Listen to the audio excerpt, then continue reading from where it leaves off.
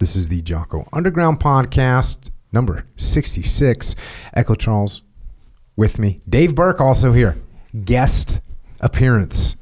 We just got done recording a podcast, so you figured you might as well stay in the seat. Hang out a little bit longer. Just stay here long enough to get caught in traffic on the way home. No fact. Yeah, that's what you get for moving to Carlsbad. You say you're going to move to San Diego, you move to Carlsbad. I know. You got issues.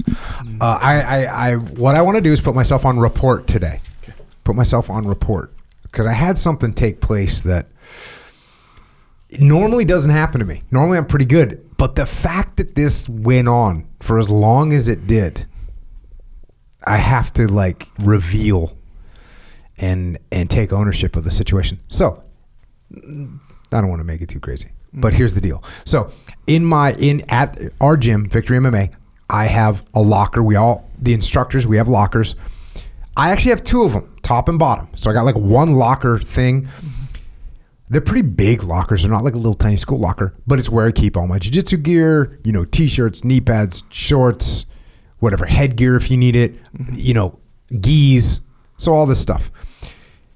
The top locker is the one I usually use. So I don't have to bend down and get on my knee, super comfort. Sure. Brutal. But there's some items that you're not using all the time. And so I bought, for my top locker years ago, I bought a little shelving unit from Home Depot, which is 3 minutes from here. Probably 10 years ago, I bought a little shelving unit for my top locker. Maybe 8 years ago. Went, built it. All of a sudden it saves so much space. It's great. About 3 years ago, I bought another shelving unit for my bottom locker. And it sat in the bottom locker, the shelving unit, unassembled. Just sat in the bottom locker for 3 years. And I didn't follow through and carry out actually building this shelving unit for the bottom locker. Just so everything would be squared away and everything would be organized. Just so everything could be squared away and everything could be organized. Which is so nice in life. Yeah. So for the past 3 years, I've just had the top one kind of squared away, but not really, because there's stuff that need to be moved to the bottom one, but I didn't because it was kind of cluttered already because I didn't have a shelf in there. Yeah. And I just dealt with it. And it's probably about a 20-minute job. Right? And I knew that in my head because I've done it before. It's going to take me 20 minutes to build out this bottom shelf for my bottom locker. For 3 years, I didn't do it. I could have come in 20 minutes early. Yeah. And you know what? It actually would save you about probably 1 to 2 minutes every day because you got to kind of jam stuff in there a little bit to get it locked. The top locker, I'm only using the top one, but now I got to push something back in or something kind of slips out. So it's kind of a pain. Yep.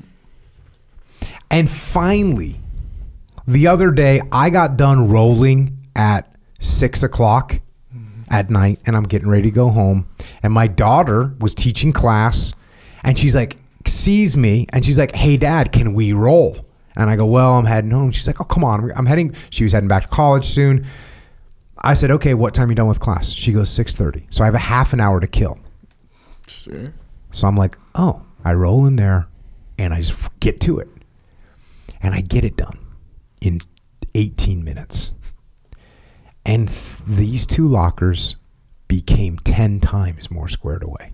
10 times. Maybe 12 times more squared away. Yeah. Hell yeah. And every time I've come into the gym since that time, which has now been a month, every time I've come in, I've had a sense of relief and satisfaction. Yeah. I didn't do it though. Why didn't you? The thing that's weird is I am not a procrastinator, right? I know there's times when I procrastinate. It's I got squat day. Sometimes I'll be stretch for an extra 15 minutes. And I know it's happening. Yeah. And I actually will build that into my schedule a little bit. Yeah. But I'm not a person that goes, oh, maybe not now. I don't really do that. And here's something that I did it for 3 years. Yeah. 3 years of pathetic procrastination to do a task. Part of it was because let's face it, a minute a day, a minute of inconvenience, I just was it's not that big of a deal. Yeah. And it's pathetic. My point in saying this is, what is going on in your life that could take a 15, a 20-minute investment, or maybe it's a one-day investment, or maybe, because sometimes that stuff happens too. Yeah. You got something at your house. You're like, hey, if I pull down this fence and install a better gate, I can get in and out of it with the groceries, and it's going to make my life easier forever. Yeah. But it's going to take 8 hours for me to pull down this old gate and put up a new one. Yep. And you just hold off. It reminds me, unfortunately, in Iraq, like I went to we hit a target in Iraq, and the place we went into was like, this family's house, and it was just all jacked up, and the shit trench was right next to the sink where they prep food. Yeah. And I was like, if I lived here, I would start fixing this right now. Yeah. If I moved in there, I would immediately start fixing this. When we would go and take over like a building to go live in Iraq, we would immediately start fixing stuff. Like immediately, like, I can put this over here. I can build a little thing. I can build a desk. I built desks for myself, built beds everyone did this. Mm. You just immediately start improving stuff. So here I was for 3 years not improving my situation. And it reminded me that that's common. It can be very common. Oh, yeah. And it reminded me not to let it happen again. So I wanted to put myself on report in order to free up the brains and lives of everyone. Yeah. Bro, that's real. I mean, I was about to say, hey, don't be too hard on yourself, but I'm not going to say that because, hey, do what you did. You sound like you solved your little problem there. But it's like, I figured it out. I figured hey, as you could probably imagine, that happens to me all the time. It's very common for me. One was like, you know how like in your kitchen you have cupboards, right? Yeah. Some are up top, some are down low. Mm-hmm. Usually down low. Well, in my case, there's like pots and stuff down there, right? So I had this one where kind of, what do you call, the hinge was like off, like the screw like came out of the thing. Yeah. Not fully, just how there's two hinges is one top. It was on the top. Mm-hmm. So you could open it a little bit, but if you open it all the way, like the door will like fall all the way off. And you kind of know that, right? But if all you got to do is open it and just sort of hold it there. You see what I'm saying? As you grab the pots and stuff, you close it, you're good to go. So, but it's kind of a pain in the ass to hold it. But once you're done, this is why, same thing with you. Bro, you're not thinking about that all day? Yeah. Bro, I grab pots one time a day. That's maybe. True. You see what I'm saying? Yeah. Just like you whatever, and you go roll. You don't think about that thing. So you're like, whatever. That's a good point. Even though every single encounter with it, it's like that little pain in the ass, And it's a spectrum. Certain things are, play a bigger role in your day for sure. But that's what I was feeling. I was like, whatever. And then I literally forget about it. Then one day I was just like, man, for a while, I don't even know why I did it. But I was like, all right. And I went and grabbed another screw, took out the old one, made another hole. Took you 3 minutes. Yeah, literally like 3 minutes. And just like you, every time I go to get the pots out, I'm like, ooh, this is so luxurious. You see what I'm saying? I don't know if it saved me time necessarily, but effort. I'll tell you, mental energy. But it's like we have this mental like momentum. That's why. Because we're like, hey, if I'm going to grab some pots or you're going to go roll jujitsu, you're thinking about training. Yep. You're not thinking about putting together a shelving and then unit. You get done rolling, and I get in there, and I'm like, well, I'm gonna go. It's time to go home. Get home, get food, start working, whatever. Exactly right. You don't want to stop that momentum and then put together a IKEA shelving unit. Bruh, it's not time for that right now. Some other time. But the thing is, it never works like that. You never wake up and be like, you know what, today I'm gonna put together that shelving. The thing that inconvenienced you for like 1 minute. Yeah. So it's like you got to kind of, like how you said, you got to consciously check yourself. Yeah. Understanding and appreciating the improvement in your life is important. It's important. Here's some. I thought of 3 while you're explaining 3 that 3 what?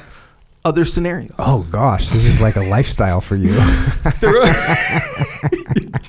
Yes, sir. Dave, do you even have one scenario, or are you just on it?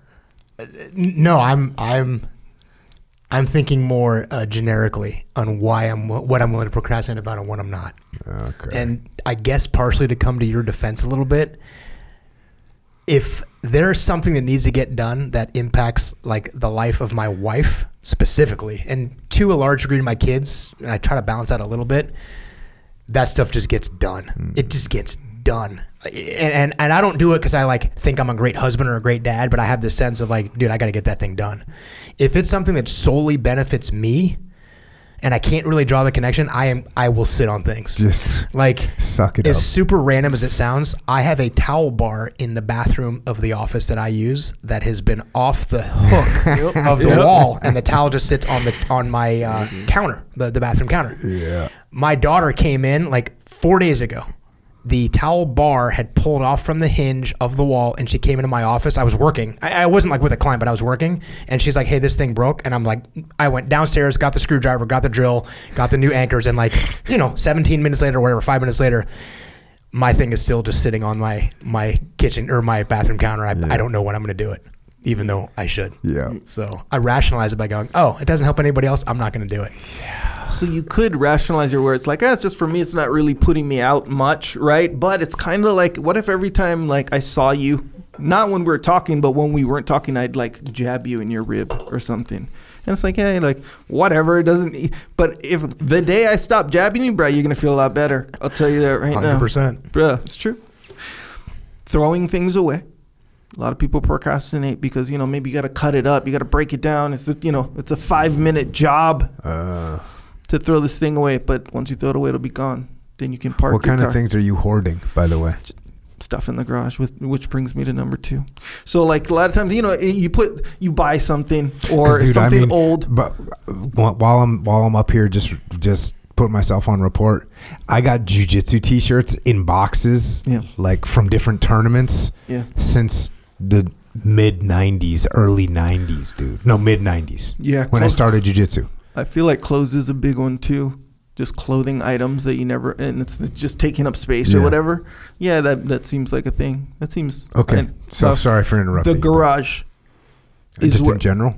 Yes. Because you know how like you buy something... like keeping it clean or just what? Okay. So let's say you buy a, I don't know, freaking floor fan or something. I don't know. I just thought of that. And then let's say you don't have any use for it anymore. It gets cold out. Or whatever, And you're like, oh, man, where am I going to put this thing? Is the eyesore right in the middle of this room or whatever? So I'm going to put it in the garage. That's a common place to put it. See what I'm saying? And then maybe next month you bought I don't know, like a big thing. What do I have? I have this, those cage shelves? They're like shelves, but they're cages. But those are meant for your garage. No, so this was meant for my old office area, and then when I kind of switched everything around, I had no use for them, so I put them in the garage. You should do a tour of your office thing, where you got like neon. What are those called? Those lights and stuff. Yeah, it's pretty cool. Nonetheless, a lot of stuff is in the garage. A lot of stuff winds up in the garage, is what I'm saying. But you got to throw that stuff away or give it to Goodwill or whatever. Like all these things take 3, 4, 5, 6, 10 minutes. So you just do it later. See what I'm saying? All of a sudden, you can't park in your garage. You got to park outside now. Your paint job getting all faded. I'm saying your life can slowly and subtly get worse. Yep. What's number 3? Responding to email. I guess that's like an everyday work thing, right? The kind of email that you got to respond to, but you're like, fuck, I got to think about like 3, 4 things or figure out like 3, 4 things and look up one other one and then respond to it. Mm-hmm. That's how it is for me anyway. But yeah, that's the other one. Check. Just saying. So, but if you have that attitude where you're like, okay, automatic, it's almost like a trigger, right? Where it's like, man, I don't feel like doing this right now. Think, will this take more than what do you think the limit is? 15 minutes? 15 20 minutes. Yeah, you do it automatically, 100%. Yeah, there's some what's it, like efficiency expert. Like if it takes less than 2 minutes, do it immediately. Yeah. You know what I mean? 2 minutes, just do it. Well, 15 minutes for that's a small project, right? Yeah. It's a small project. Yeah. You know what I get a little bit paranoid about? Is it's going to take longer than I think it's going to take, and I'm going to get bogged down. Yeah. This like when I used to do a lot of work on my houses. Yeah, that's real. You open up a wall in an old house, you don't know what you're going to find, bro. Yeah. You open up to look at one little electrical circuit, next thing you know, you're putting a new sub panel in, you're rewiring your house. One time I went to like seal up my roof, and I ended up re-roofing a third of my roof on a hot summer day for 16 hours or something like this. Yeah, like just occasionally, especially you got an old house, you start opening up problems, there's going to be more problems. Yeah, so I guess maybe a side note, you got to consider that kind of stuff. Mm-hmm. So yeah. All right. There you go. I have one thing that is like that. You just make it a rule, 100%. It's just a bit. You know how certain bills, like you're like, oh, I'll pay. I'll do that when I have the time or whatever. But there's this one bill that I pay no matter what, right then and there. What bill is it? When it comes in, like just so one of our bills. Is it like a weird bill or something with a big penalty or something? No, just because I know the vendor personally. Oh. That's what made me like do it. Because every once in a while I'll be like, oh, I'll do it later. And then he'll like remind me 2 days later. And you feel bad. Yeah, I feel like, oh man, what if he thinks I'm like dodging him or something like that, you know? When you never do, I'm just doing that thing that you do. The thing that I did one time. Whatever, bro. One time. You know. Be careful, everybody. It's true. Be careful. Reap the rewards. Take the 15 minutes and freaking reassemble the shelving unit and square your life away. My life is so much more squared away. I know it sounds weird. I look forward. I'm like going to the gym. I'm like, oh, dude. Like my gym bag, which I have a big gym bag. It just fits in that thing now with total comfort. Pushes right in. Oh, man. So square your life away, everybody. Don't procrastinate like I did. Understand. Let's get to some Q&A. What do we got? First question. Jocko and company. Love all you do in your team's work. It's been inspiring to my crew of firefighters and paramedics. We're all better for it. My question is, I started very young in the fire service, 19. I'm 26 now. I'm still young, but have progressed to the point which I am able to act as a lieutenant. So far, so good. Your leadership training has been great. However, in a couple years, I'll likely have the opportunity to promote to the lieutenant's position. While my officers believe I will be good in a leadership role, they're encouraging me not to take things too quickly and get worn out over a long career. I agree with them. But I'm at a loss in which I feel that I will regret holding myself back because I greatly value the leadership roles. Do I stay put, not actively work towards that promotional opportunity, or should I stay put and get some more years under me? Thanks. All right.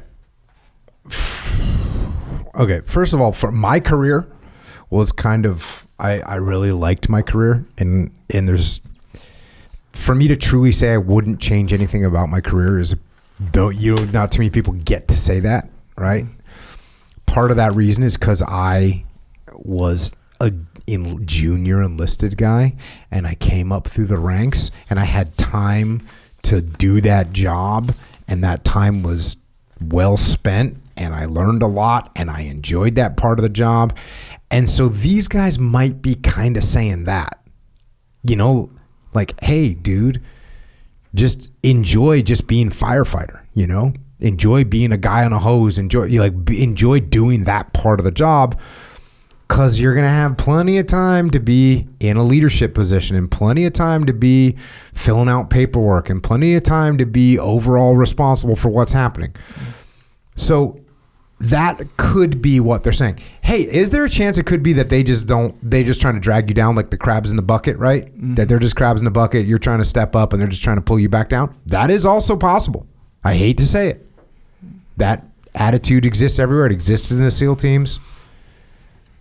So beware of that, but also they could also just be telling the truth of like, hey, dude, being a firefighter is an awesome job. Like you've heard me say, like, being an E5 in a SEAL platoon is like best job in the world. Yeah, it's awesome. Yeah, it's an awesome job. Mm-hmm. And if you're in that job, relish it. Why are you trying to like get promoted? You're not even really that great of a 60 gunner yet. Get really good at that. Even if you are a great 60 gunner, great. Teach some other people to be a great 60 gunner. Like there's all these things where so I guess we can't understand what they're thinking, but we can understand what your thought process is. You know what you're thinking. So if you're looking at this job, maybe you are kind of missing out on the fact that being one of the frontline shooters is a cool job. Being a firefighter, one, is a cool job. Like that's a great job. So enjoy it, relish it. Now, if I would have just somehow become an officer and gone in as an officer, well, then I would have been, more senior, and I could have been in charge of a SEAL team. I could have been like, there's some jobs I could have had that I didn't have, and would that have been cool? Yeah, some of those jobs may have been awesome. So there's that as well. you need to assess that. You might be looking at like, hey, if I can get promoted now, I'm going to end up, being a battalion chief or going up the chain of command and really doing cool stuff. Which, if that's what you view and that's what you like, you need to pay attention to that. So different people, there's people right now in a SEAL platoon that do not want any responsibility. There's people at companies that do not want it. They want to do their job 9 to 5, come home. They want to do their firefighting shift. They don't want any additional responsibility. And they're just looking at you like, dude, just enjoy it. And there's a chance that you're not like that. I mean, eventually I turned so I wasn't like that, right? I mean, I put in an officer package to become an officer. Why did I do that? I wanted more responsibility. I wanted to be in a leadership position. I wanted to take care of the troops. So that made sense to me.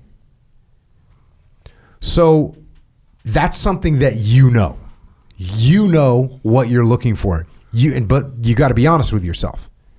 Do you just have a tyrannical mindset where you want to be in charge? Watch out for that. Mm-hmm. Because of that, I would say I wouldn't work toward being promoted. That's not my goal. My goal is not to be promoted. That's not my goal. My goal is to do a good job at my job. If you're focusing on getting promoted, if that's what's driving you, guess what? Everyone's going to see that. You're going to look like the person you're going to look like a tyrannical guy that just wants to be in charge. So don't do that. Focus on your skills. So what I'm going to recommend you do is, number one, pay attention to what you actually believe, but then ride the wave.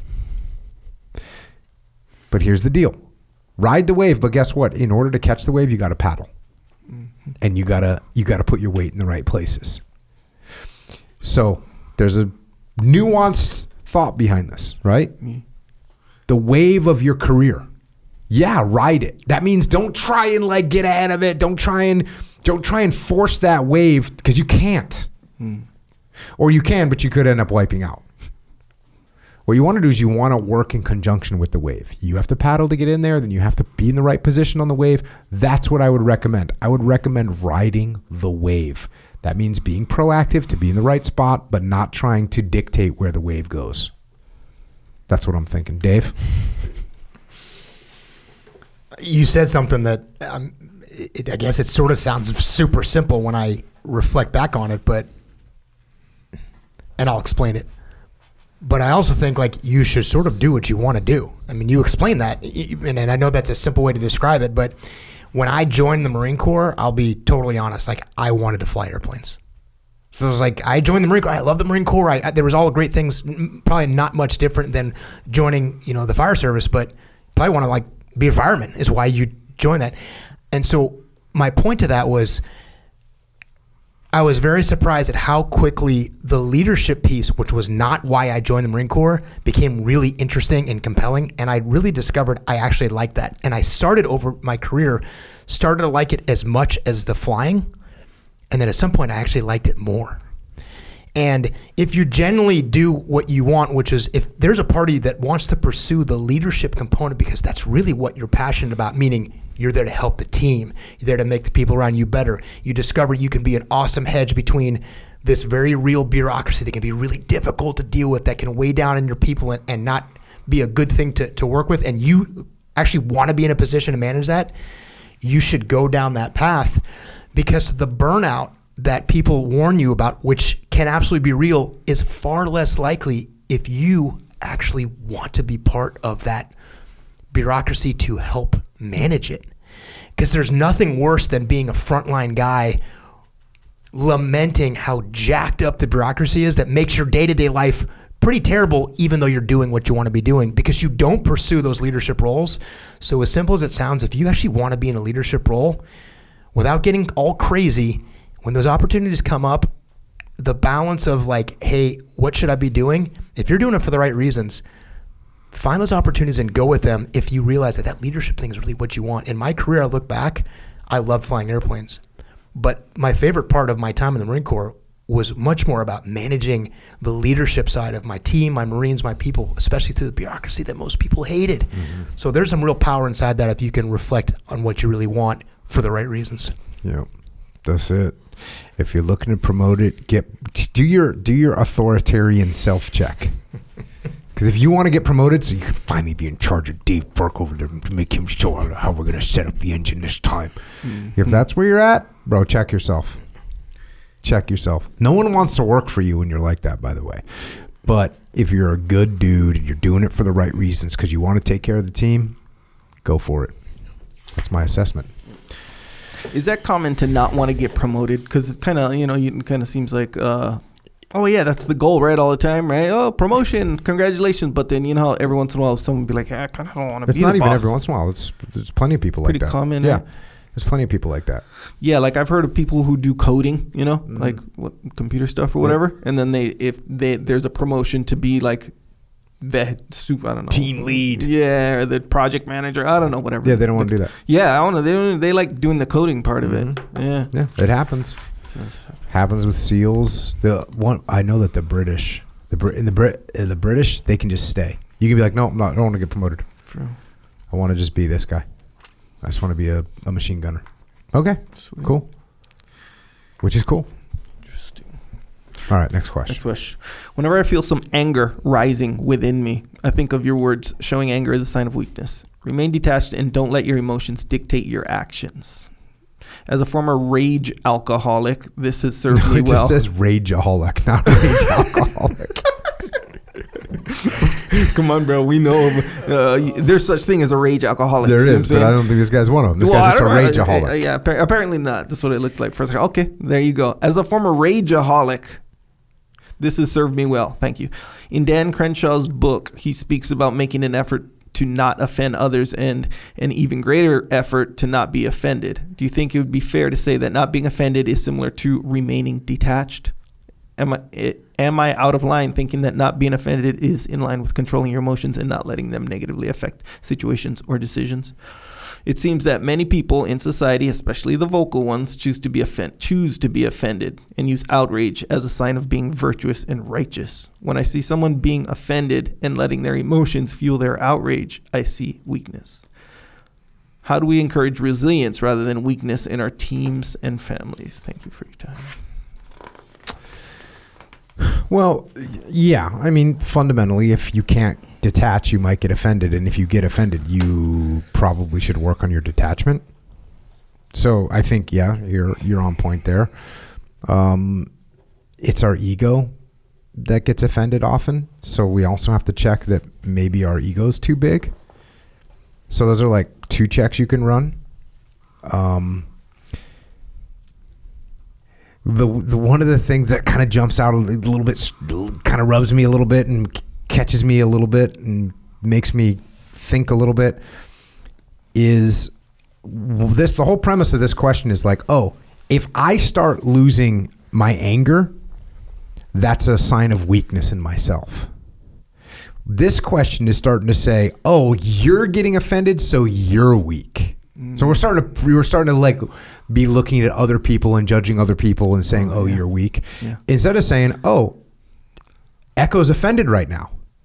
Instead of me thinking Echo's weak, what I should say is, I wonder what I said that really is going on where I offended Echo. So instead of me taking ownership of what's going on, I'm actually blaming Echo for getting offended. Instead of saying to myself, yeah, you know what? I probably shouldn't have said that. Was a little bit harsh. Or, hey, I don't really know what's going on with Echo right now, but that really looked like it bothered him. I wonder what's happening. I wonder what part of his perspective I'm not seeing. So when I see someone being offended and letting their emotions fuel their outrage, I see a weakness. I mean, sure, if you want to sit around objectively and look at social media and see weakness in some random unknown bot that's out there and you want to impose your view of weakness on them, whatever. I wouldn't recommend spending a bunch of time doing that. If you're talking about actual interactions with other human beings that you're having and you're seeing someone getting offended, well, then I would go kind of back to our default mode of building a relationship with that person, right? Because now we're talking about how do we encourage resilience rather than weakness in our teams and families. So these are people we know. Build relationships with them. Set a good example, right? By not getting offended. Reward proper behavior. When someone on the team does a good job, a client comes in and yells and they take it well, you go, hey man, that was a really good job de-escalating that situation. When they don't act properly, you say, hey, did you think that really helped out the way you started to get offended? And you do that by doing what I just did, which is asking earnest questions. So when Dave says something to Echo and Echo gets offended, I might say, hey, Dave, why do you think he's offended about that? So I'm going to ask Dave some earnest questions. So that's it. I think I got them all. Let me just run through and make sure I got it. Do you think it would be fair to say that not being offended is similar to remaining detached? Yes, it is similar. Am I out of line thinking that not being offended is lined with controlling your emotions and not letting them negatively affect your situations or decisions? Yes, I would say that's accurate. The last question, previous to the last question is this statement about seeing weakness. Let's just be careful on how we're judging other people, and let's aim that judgment at ourselves. And then how do we encourage resilience? Yeah, that's what I said. Build relationships with people, set a good example, reward proper behavior, mitigate improper behavior, and ask earnest questions to show people the light. That's what I got. What do you got, Dave? That was pretty good. I think about my ego, like how my ego wants to respond to both of those things. And one, for me, is actually easier than the other. Jocko says something I don't like, and I would sort of normally be offended. It's really not hard for me to go, all right, I'm not going to get offended by that. I don't know if he's trying to push my buttons, or maybe that's just the way he comes across, but I'm in like total control of, you say something that's offensive, I don't need to get offended by that. I can control that. That's really shouldn't be that hard. That's all ego there. I got to keep that thing under control. But the opposite direction of I was thinking of this saying. I don't know if you heard it in the teams, but there was this saying like if something to the effect of if they're upset, you're doing something right. Something that kind of implied like. Yeah. I don't exactly remember what it was, but if you're trying to affect change or move something or get something done and they're upset, you're doing something right. Mm-hmm. And there's this almost like this little subtle reinforcement of that's how they should feel because you're doing the right thing and trying to get them to change and they don't want it. Mm-hmm. That's where we have an issue. Like, yeah, go ahead. You're gonna say something. I'm sure you've heard the story of Leif. Leif was teaching the junior officer training course, and like one of the senior officers would come in and say, if you're in a leadership position and you're not liked, then you're doing a good job. Yeah. And Leif, like the guy would leave and Leif would have to like undo this and be like, hey guys, no. Yeah. We don't want that. And we don't want that for a couple of reasons. One, look, real quick, the opposite is like, oh, now you think you're going to be a popularity contest, right? Yeah. I just want to, hey everyone, what do you guys want to do? You guys want to leave early? You guys want to, cut corners on the stuff? We don't want to work hard. No, that's not what we're saying at all. Mm. That's going extreme in the other direction. Yeah. But there's no reason to actually not be liked as a leader. No reason. So. Yeah. And if I find that I'm going to offend you and I actually need something from you or I need you to do something to help the team or I need some outcome and I offend you, I just think about like, is this helping me? And is there a better way to do it? And there almost always is a better way to do it. You said earnest questions, a whole bunch of techniques, but that's the other side that I think about. Yep. So there you go. I think that's pretty straightforward, man. It sounds like you're thinking the right things, man. You're doing a good job. Staying detached, not getting offended. Let's start building some relationships. Going to help everybody. That's what I got.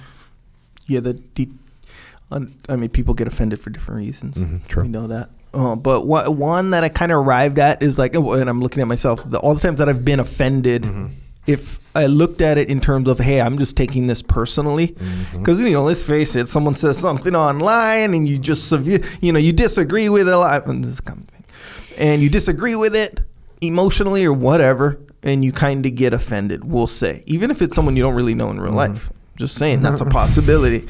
But if you look at it like, bro, that's not like directed at me personally. It's like not personal, then you tend to not really feel offended. So, and actually I'll tell you it when we're not recording, but about like a guy who just rubbed me the wrong way the first day I met him. And no, not you, Dave. Good deal, Dave. But even and I think that was like legitimate. I think he would rub anyone the wrong way if they had that same interaction with him or whatever. But even then, I'm thinking of it in terms of, wait, but I just took it personal. I think, and to be honest, I don't think it really was personal. So it's like, oh man, just immediately recognizing that the only reason I'm offended is because I'm taking it. I'm not saying that's going to be 100% of the time, but I'm just saying, hey man, probability wise, it's very probable. You just took that shit personal. Check this out. I got some goodness for the world right now. Right on. So, you ever heard that thing, if you're offended by something, there's probably some truth in it? Yes. I think that's accurate. Yeah. And here's the deal. So, when you get offended by something, what you should say to yourself is, this is bothering me. What part of it is true? And then you want to know what you do? You say, hey, Echo, you know what? You're right. Sometimes I do go a little bit hard in the paint when we're talking, and I know I can be a little bit of a dick. Mm-hmm. That's what you do. You own it. Mm-hmm. You own it. That's why you see, this is what you see. You want to talk about social media. That's what you see on social media, where someone takes a shot at someone, Sure. and there's enough truth in it that it really bothers them, and they go hardcore on the defense. Yeah. You know, you were just saying this, I forget when, about me. Yeah. You're like, oh, I've seen you just take stuff and you like admit it. When were you saying this? Today, right? Was that on the podcast we recorded? It wasn't on today? the podcast. It was okay, before. yeah, because somebody says something about me. They're like, "Oh, Joe, you freaking knuckle dragger." What do I say? I say, "Yeah, you know, I'm definitely a knuckle dragger. I'm definitely a pretty good percentage of Neanderthal blood running through my veins." Mm-hmm. Right? Mm-hmm. It's actually true. I'm a bit of a knuckle dragger. Well, someone wants to call me whatever thing they want to call me. Dumb. Yeah, well, no, I've done some really dumb stuff, and I'm not the smartest tool in the shed. Cool, got it. Whatever insult someone wants to throw my way, if it really bothers me, I'm probably like, there's some truth to it, and so then I just own it, and let's move forward. Yeah. Another thing to think about, that, you know, if you're insecure about something, this is what the teams gets out of you. You're insecure about something, and the teams find out, they're coming at it. Yeah. So you're going to have to own it, or it's going to just be a nightmare for you until they break you, right? Makes sense. So when you're insecure and someone says something to you and you get offended, you should say, okay, what's true about this thing?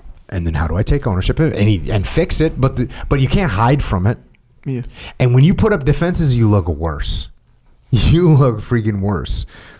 When someone says to me, oh, freaking Jocko's a knuckle dragger, and I go, well, you know what? I had a 4.0 in college. Ew. What? I mean, how does that look? Yeah. Do I look like I'm secure? No, Yeah. I actually look like I'm totally insecure, and I feel like maybe I'm stupid. Yeah. You know? Instead, it's like, yeah, you know, I definitely wish I could be smarter. I mean, how hard is this? So there's a little nugget for the people. Yeah. Yeah, but you do have to have the capability to detach those, seems Yeah, if you can't detach, what's interesting about that statement is there's no harder situation to detach than when you're getting emotional because someone insulted you. Yep. Yeah, you're right too about that thing that it's like it's kind of true, and that's There's a key some word. kind of It's like truth kind of For true. sure. If it's like obviously true, it's like you're essentially going to be kind of secure with it. But if it's kind of true or something that's true that you don't want to admit or something like this or you're insecure about, oh, that's going to jam you up, man. That's what it feels like. Watch out. Watch out. All right. Next question. Next question. Hey, Jocko, I'm 23, and I don't get along with most people my age. I hate how fake people act and pretend to be. I don't act any way other than myself, and I'm very blunt with what I say. The people I get along best with are 40 and older. I don't like to go to the bar or clubs, unlike most people my age. How do I find people my age that are like me? Or are there any?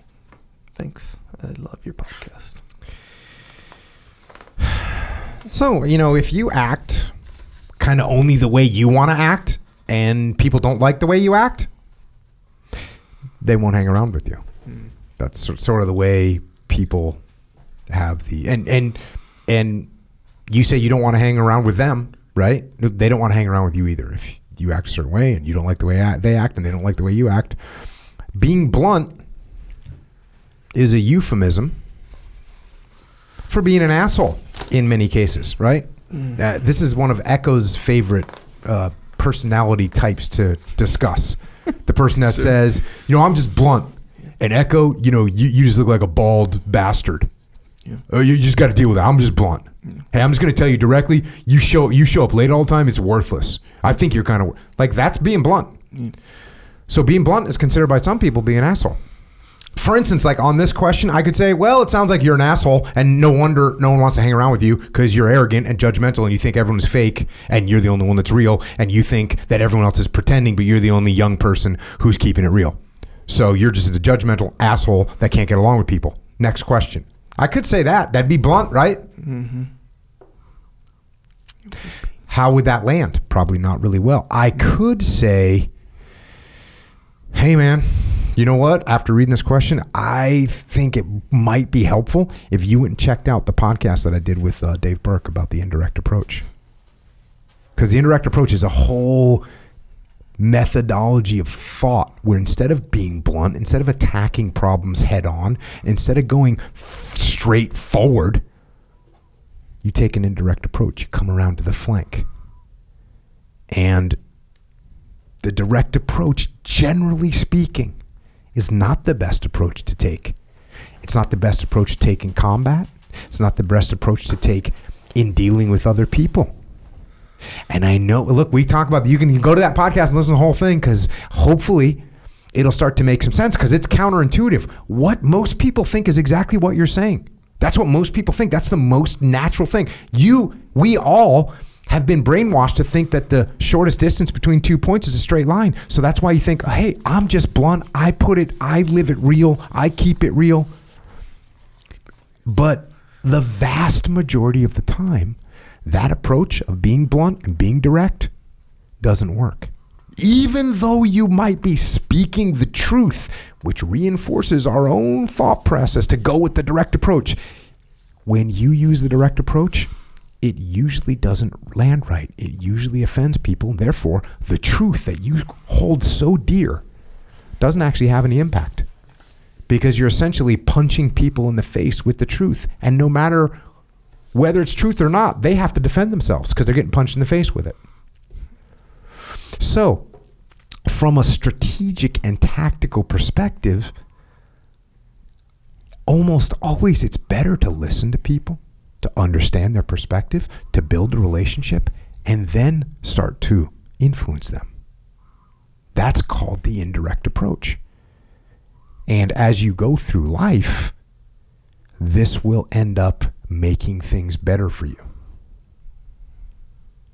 So I could say something like that, which is what I actually would say. I wouldn't say, hey, sounds like you're an asshole. No, I would take the indirect approach with you to try and help you see that the indirect approach is a superior way of living life.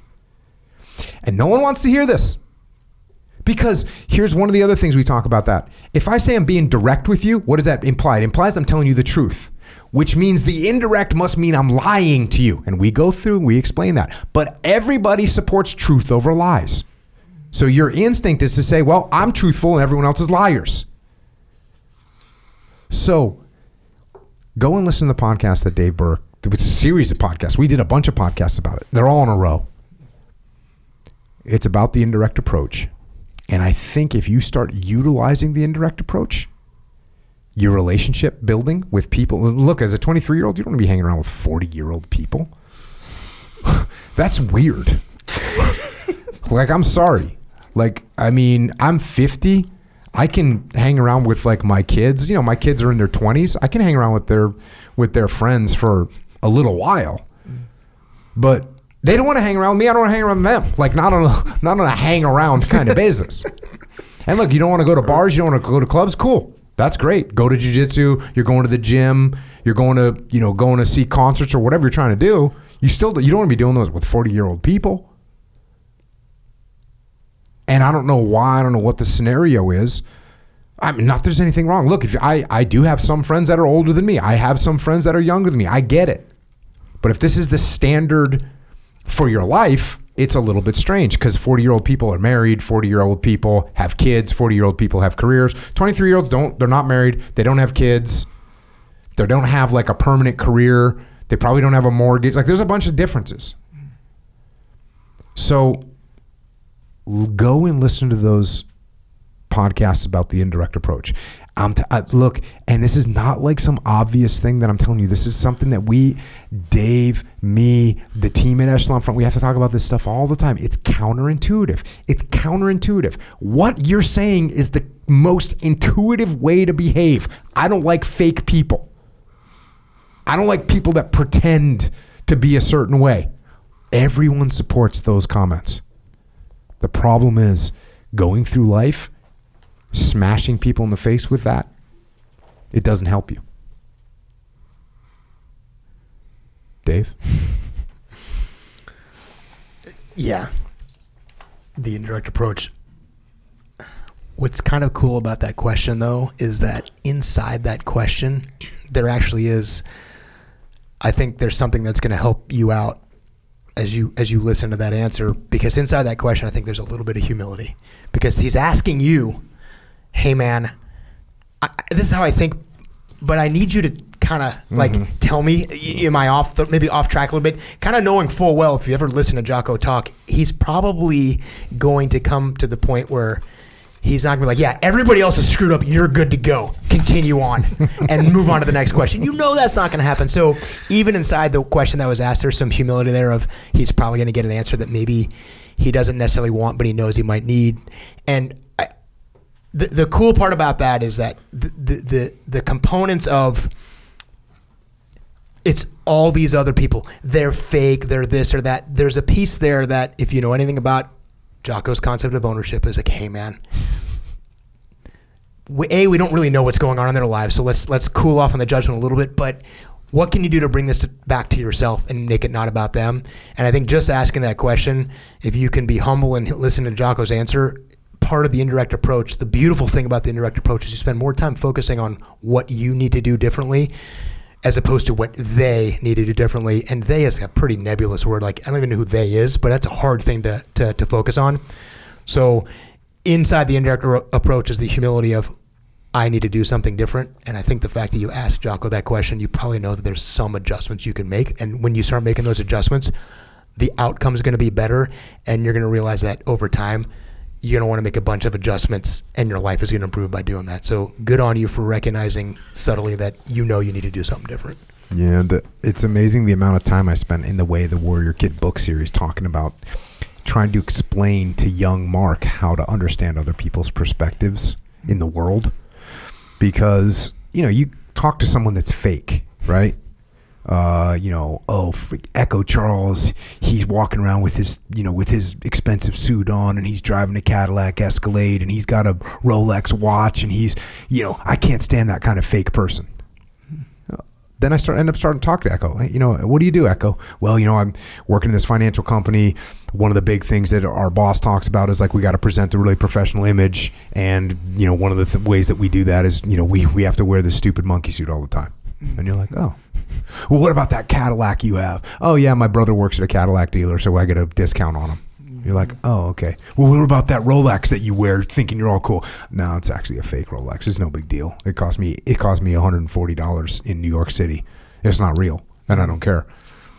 So you see what I'm saying? All of a sudden, Echo's not this fake person. He has a job. He might be playing a role in job in order to be successful. Yep. This doesn't mean he's a bad person. So lots of different perspectives we can understand here. The question technically is, how do I find people my age that are like me? So I mean maybe you're right, but I don't know. It didn't feel like there was that much humility in it. I guess just asking it in and of itself is right. But think what he asked though. Where do I find people that are like me? More like, still the other people are the jammed up ones. Yeah. Not me. I just haven't found the right people. See what I'm saying? So I know a guy. We know a guy. I'm not going to say who. But all his experience with, pretty much all his experience with females were, they were shallow females who were, like they didn't have that much integrity and like all this stuff, right? But like it was so obvious to us that he would only interact in a way that basically would filter out all legitimate females. Like no legitimate female would talk to him. Yeah. So therefore his interactions, all of them, are only with girls who don't have integrity or need attention or whatever his complaints were. But he thought they were all like that. So, but to everyone else, it was so obvious because the legitimate ones were simply absent. Yeah. So he could be in, I don't know. We don't know, this guy, we don't know. We can't read his mind. We don't know where he lives, all this stuff. But this could be a possibility where all the like people who are like you, quote unquote, or basically the people that he wants to interact with, like, are absent right now. It might be because of this, because the people who can tolerate him, who he would like to hang around with, don't tolerate him and are not around. Yeah, or it could be if you're like this type of person and you don't, what your experience with interacting with people is going to bars and going to clubs. Yeah. And guess what you see at clubs? A bunch of people that are wearing, ordering bottle service and all that. Of course, you go to a jiu-jitsu studio. Yeah. Go to a jiu-jitsu academy. And just walk in there and be like, hey, what's going on? I want to learn how to fight. People are like, oh, cool. We want to learn how to fight too. Yeah. Or, so going to an environment, nightclubs and bars are not a great place to meet people that are like keeping it real all the time. Yeah. So you're going to, especially at the ages of 23, 24, 25, depending on what, can you imagine if this dude is in New York City? Yeah, that's what or is in like Los Angeles? I mean, come on. So there's probably some environments you could go to, a jiu-jitsu gym, a weightlifting gym, a powerlifting gym. I'm thinking of physical activities. Yeah. But there's definitely places where you'll screen out a bunch of fake, because you can't really be fake in, well, you can. Much of the fakeness is screened out of a jiu-jitsu school. Yeah. Much of, not all of, but much. Yeah. So, and he might get screened out if he's being a dick. And I'm not saying, I'm not saying being blunt is always being a dick. I'm not saying that. Yeah. And there is such thing as a cool guy who is maybe sort of blunt because of the culture, because of whatever. And a lot of people in certain other cultures may have low tolerance for that kind of stuff. So I understand that that's a possible dynamic or whatever. But it is all something to watch out for. Yep. Always check yourself. That's true. Next question. I'm 26 and I'm an aspiring artist trying to break into the industry. My main problem is and always has been deciding which of my numerous creative interests to aim at and pursue. Those interests are writing, painting, portraiture. That's drawing portraits, I'm assuming. Concept art for entertainment, photography, tattoo design work, color work for comics, and general freelance illustrative work. Whenever I make a move to focus on one, I feel myself drawn more so to my other creative interests. I shift to focus on another, then the same feeling overwhelms me again. I freeze, then take no action and make no progress. Yeah. Dave was referring about how if you listen to me, you probably know what I'm going to say, and you can probably predict what I'm going to say here, dude. You need to complete some projects. That's what you need to do.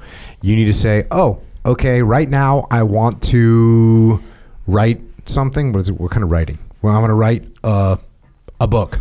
I'm going to write a short story. I'm going to do a series of paintings. And you need to do that.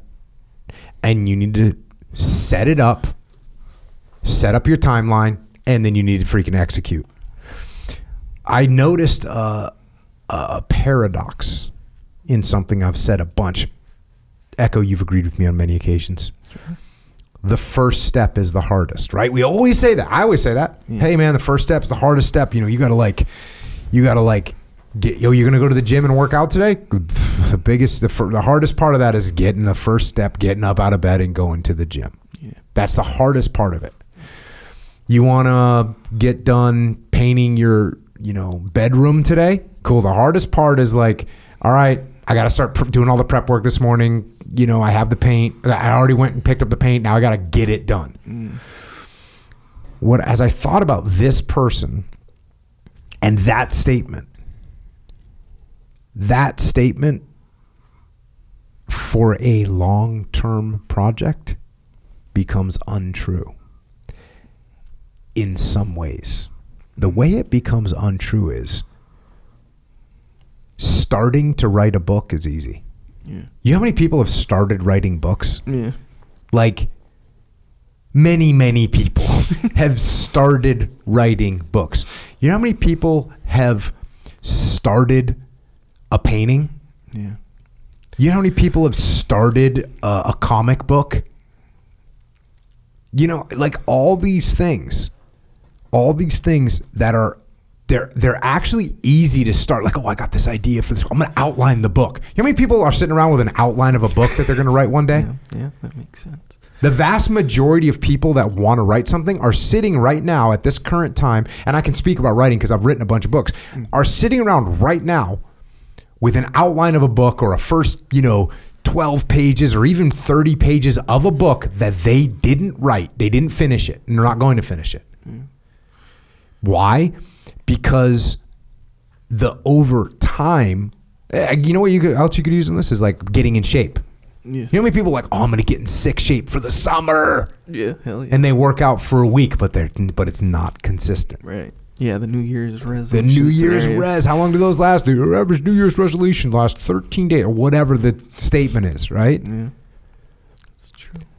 So then what I realized is, that unmitigated daily discipline in all things. Sure. You have to set up two things. One is the long-term project, and then the next is the unmitigated daily discipline in all things. And the real obvious example is what I do when writing a book, which is I'm going to write 1,000 words a day, regardless. And this is where it's true and not true. The hardest part about writing 1,000 words a day, the hardest part is the first step, opening up the computer. I got to start writing.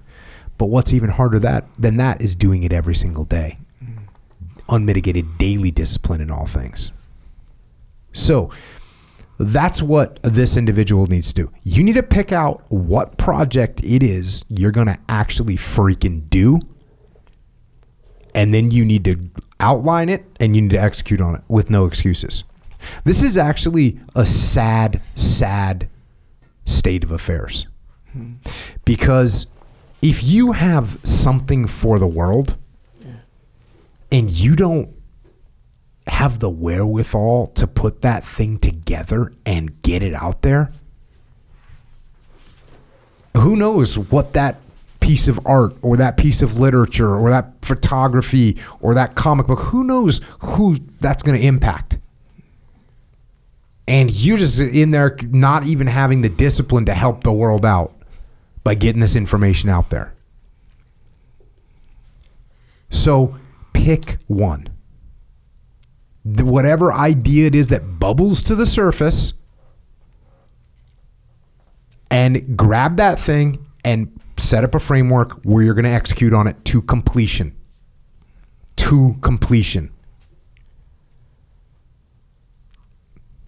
That's my recommendation.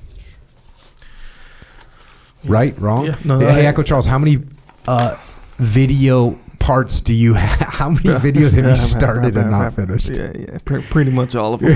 Statistically, all of them. What percentage of your videos make it to upload? Less than 10%. Less than 10%. Oh yeah.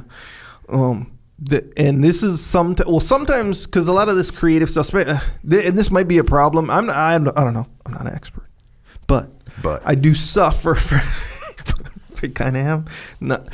I do suffer from some of this stuff as well because he has different I'm not sure.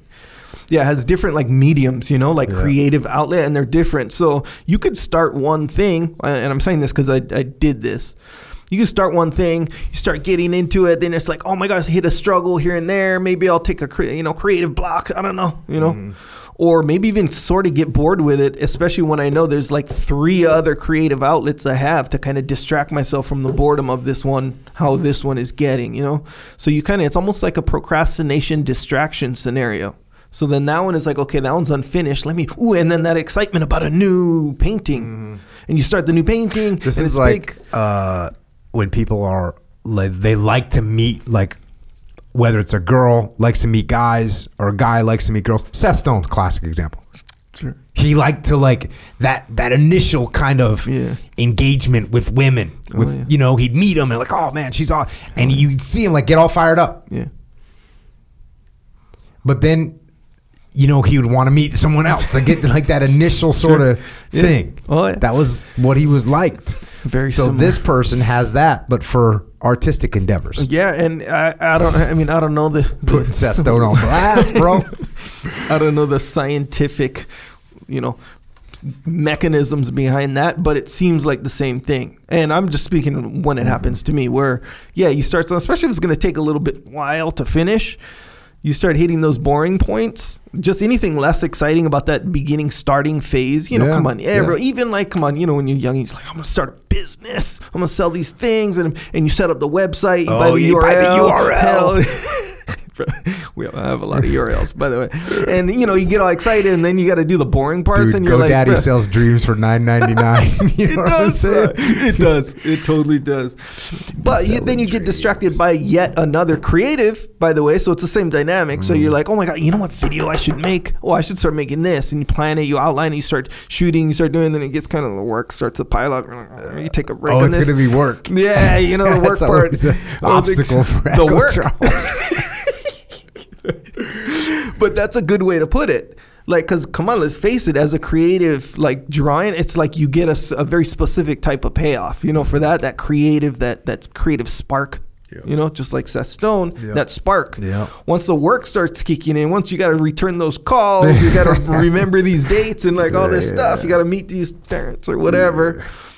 That's the work, and then boom, you start to look for other things that provide the spark. Exactly. Right. So I don't know. Maybe not. I'm just saying I've experienced this, and I think that's the way it works. What did you write down, Dave? I wrote down what you said. I don't want to remember that. Seems like I think like what you said. I think that is like the way to do it. Like literally the way to do it. You can, because it's essentially like being disciplined. All that is, not all that is, but really what that is eliminating distractions, keeping your eye on like the goal, whatever the goal is, right, and then following through, right, and in a way, his own or her own activities is the distraction. I would be so mad at myself if I was this individual. I get mad at myself right now because I'm like, I got 3 more books that I know need to come out, and I'm like not getting them out quick enough. Yeah, you're a little bit different than a lot of people. But not to mention music. I got songs. I got riffs. Hell yeah, nice. You know, we got a thing at my band when I show up Friday or Saturday night, depending on what night we're playing, or both. What's your band called again? Jocko and the PTSDs. It used to be Jocko and the STDs. Okay. Did you not know that? Did you know that? Yeah, I did. Oh, okay. Yeah, because it was Jocko and the STDs because we have Scott, Trevor, and Drew. Those are the other band members. Gotcha. But then we got an additional bassist. We got a new bassist. Yeah. And Trevor went to rhythm guitar. So now and the bassist name is Pete. Yeah. Peter. English Peter. So now we have Pete, Scott, Trevor, and Drew. So it's PTSD. Yeah. So it used to be Jocko and the STDs. There you go. You know? Yeah. I did know that. I forgot. That's good. Cool. All right. So yes, you're with your band. Oh, because I'll come in and be like, I come bearing riffs. That's what I walk in. And I'll break out. I record riffs on my phone, and I'm like, here's a new riff. Yeah. And I'm talking classic riffs, bro. Sure. I'm sure. Riffs that land. I'm sure. And then take off. Outstanding. I come bearing riffs. I understand. But guess what? Lack of discipline. I shouldn't be rolling in there with a riff. I should be rolling in there with 3 riffs, a bridge. You know what I'm saying? I should be completing the evolution. Sure. Not doing it right now. Yeah, but aren't you prioritizing and executing given how many tasks that may be more important than the PTSDs and whatnot? Not to say they're unimportant. I'm just saying, bro, there's a lot of souls that could be touched by that rock and roll music. You make a good point. All right, check before I get way ahead of myself. Yes, sir. Next question. Hello, Jocko Echo. Dave. Been listening to the show and reading your books for 4 years now. Since then, I've started jiu-jitsu, spent COVID surfing in San Diego, and raised venture capital for my own business. I've been thinking about how many projects Jocko has going on. Origin Echelon Front, 3 podcasts, give or take. Victory MMA. As I'm working my butt off on my first multi-team business, I'm wondering, how do you run so many teams and projects? Is it that you choose energizing projects and build great teams to support you? Any thoughts on hiring? I appreciate you guys. Yup. So this is the question I get asked quite often, and I hate to say it, but it's a softball. It's a softball of a question. How do we run Origin, Echelon Front, Jocko Fuel, Victory MMA, podcasts, Jocko Publishing? How are we doing all this? Well, cover and move, simple, prioritize, and execute, decentralized command. Taking ownership.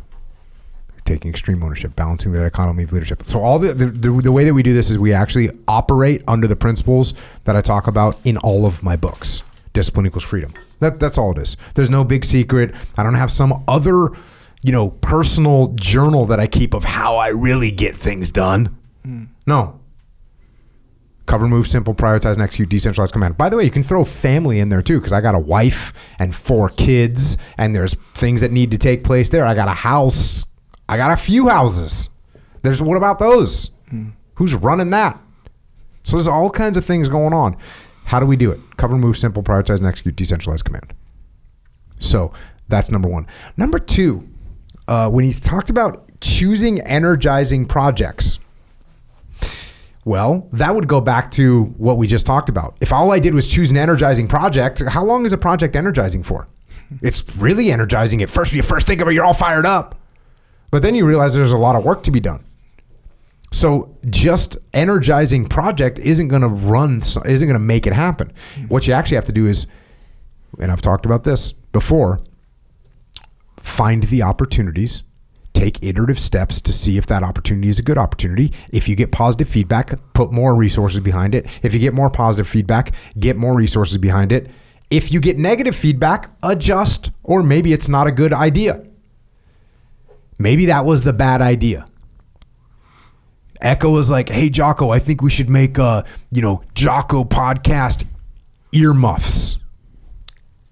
Do we go, okay, let's buy an earmuff factory. Let's go ahead and invest in an earmuff designer. Let's buy all the material. Let's get $3 million worth of earmuff material. And we're going to start. No, we don't do that. Well, I don't know, Echo. Earmuffs, I mean, I guess some people wear them. Let's see what the market's like. So what do? We don't even make one. We post a picture of a set of earmuffs and say, who wants some Jocko podcast earmuffs for the winter time? You know how many people say yes? 3. My mom, Dave's mom for sure. Yeah. And nice. Some random person in Siberia. Sure. So, do we make earmuffs? The answer is no, we don't. We're not doing that.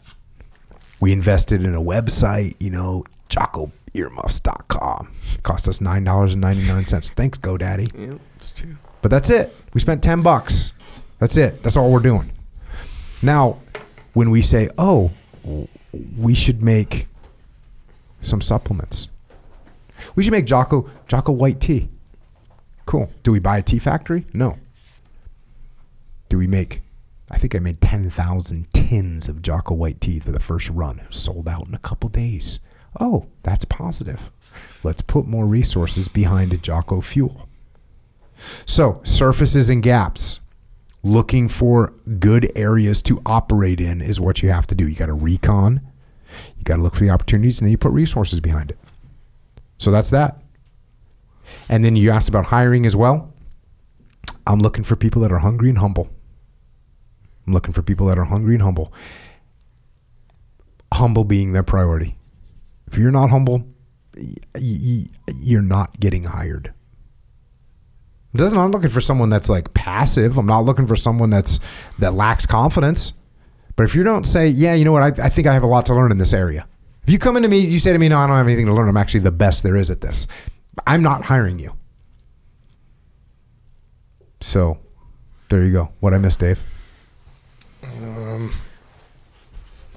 Dave, you're deep inside Echelon Front. I'll tell you what it looks like for me. Like, yeah, I'm actually connected, as everybody out there listening can imagine. I'll get connected to anything you offer me to get connected on.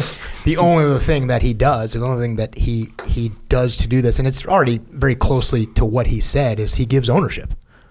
And sometimes that's in, like, I guess, a figurative sense, like he'll let me own a project, or if we want to build out a department inside of Echelon Front, Jocko will let me own that project. And so I feel like I have ownership of that. There are times he actually gives me a chance to have literal ownership of something. Hey, do you want to go in on this investment with me? Hey, we think this might work. Do you want to come over here, put in some of your own time, sweat, capital, whatever, and It's very close. Of course, it's closely connected to decentralized command. It's closely connected to the 3 laws as well. But you give people ownership, literal ownership of the outcome that you're trying to create when you take this passion project and then you discover, and I agree, you do this too. Yeah, definitely do a project that you're passionate about, knowing that there's going to be a grind inside that. That's not going to be fun at all. It'll just work. But you give somebody ownership, what Jocko does. That's how you get through the discipline part when you're on that path down to the freedom you want for creating this company or this thing. Jocko gives ownership as well as any human, better than any human being I've ever known. And when he gives me that ownership, dude, I am whatever you need. I'm all in. So that's the only other piece, and I think it's implied inside there. I'm just making it explicit because it's a philosophy we all live by, and nobody understands that better. But he gives literal ownership of his projects. This thing he wanted to create, this product he wants to make, this company he wants to build, he will give you a piece of that if you want it. So don't underestimate the power of people feeling like they have ownership of what you want to create and build. And that's going to help you get through the disciplined part of the thing you're trying to make, which is awesome. Yeah, really good point. And the thing that I found that I don't find as an obstacle at all, but I've seen people with it creates the biggest obstacles, and that is, wanting to micromanage and wanting to maintain ownership of everything. I mean, even from a Jocko podcast perspective, like, hey, if I was to design the Jocko store website, what would it look like? Would it look like exactly the way Echo built it? No, it would be a little bit different. It wouldn't be better. It wouldn't be worse. It would just be different. Mm-hmm. So therefore, how much time and effort should I invest in something that isn't going to make a difference on the outcome? Instead, it's like Echo, hey, well, do whatever you want. Now, could Echo have made like a pink and yellow website that was just like not what I wanted at all? That could have happened. But instead, he knows me. We work together all the time. We hang out. What does the website look like? Oh, it's black and red and gray. Oh, cool. That just happens to be the way I like the colors to be. I never told you to make it black and red and gray. No. Not one time. No, actually, we joke about it at Echelon Front. The very first muster, Jamie had blue, like, what's the lighting called that shoots up on the curtains? Some kind accent lighting? Yeah, some kind of accent lighting was blue. And like, I was like, hey, Jamie. And she was like, yeah. And I was like, this whole thing is taking place. There's AV, there's huge setup, there's meals, there's all this stuff is going on. She made 1,000 decisions. Mm-hmm. And I was like, hey, Jamie, make those accents, make those lighting red instead of blue. And she's like, cool. That was the only thing based on she made more than 1,000 decisions. She's making 10,000 for the first muster. She's making every decision. And so just giving her, now if I tried to manage that thing, well, then I just have to shut down the podcast. I have to shut down Jocko. I have to shut down everything. Mm-hmm. So yes, giving ownership to people, you have to get comfortable with that. And you have to get comfortable with the fact that, look, you're not going to get someone that does everything exactly the way you want it done. But you know what? The way you want it done probably isn't all that great. And if you got someone on your team that understands you and you communicate well, then the chances are they're going to be at a 90% solution 90% of the time. And that's a really great, that means 10% of the time you got to do a 10% adjustment. That's a very small amount. It's actually probably 95. 95% of the time you're getting a 95% solution. I mean, Dave, you and I joke because we've had one conversation where I like pushed back on something you were doing. One. How many decisions have you made in the last 7 years? Yeah. Now, you've made thousands of decisions with hundreds of different clients for everything from the way you're conducting training to the price points you're doing. We're talking millions and millions of dollars. And I've only actually asked you earnest questions like 3 times about one thing. Yeah. And you were like, oh, okay. Yeah. Well, I didn't. It was just something you didn't know. And I was like, oh, hey, make an adjustment there. And you're like, oh, cool. Done. So that's what's going on. If you have the vision and you can explain that to people and then you give them ownership, they're going to run. That's the deal. All right. Anything else? Nope, sir. All right, everybody. Thanks for joining us. Thanks for supporting the cause on the underground. You know you can support a bunch of different ways. We just thank you for supporting us this way. Much appreciated. On the interwebs, we're out there. I've been back a little bit back on Twitter. It's looking like it might, be freed up. We'll see. Echo's at Echo Charles. I'm at Jocko Willing. Dave's at David R. Burke. Thanks for supporting us in this domain of freedom on the underground. And until next time, this is Dave and Echo and Jocko out.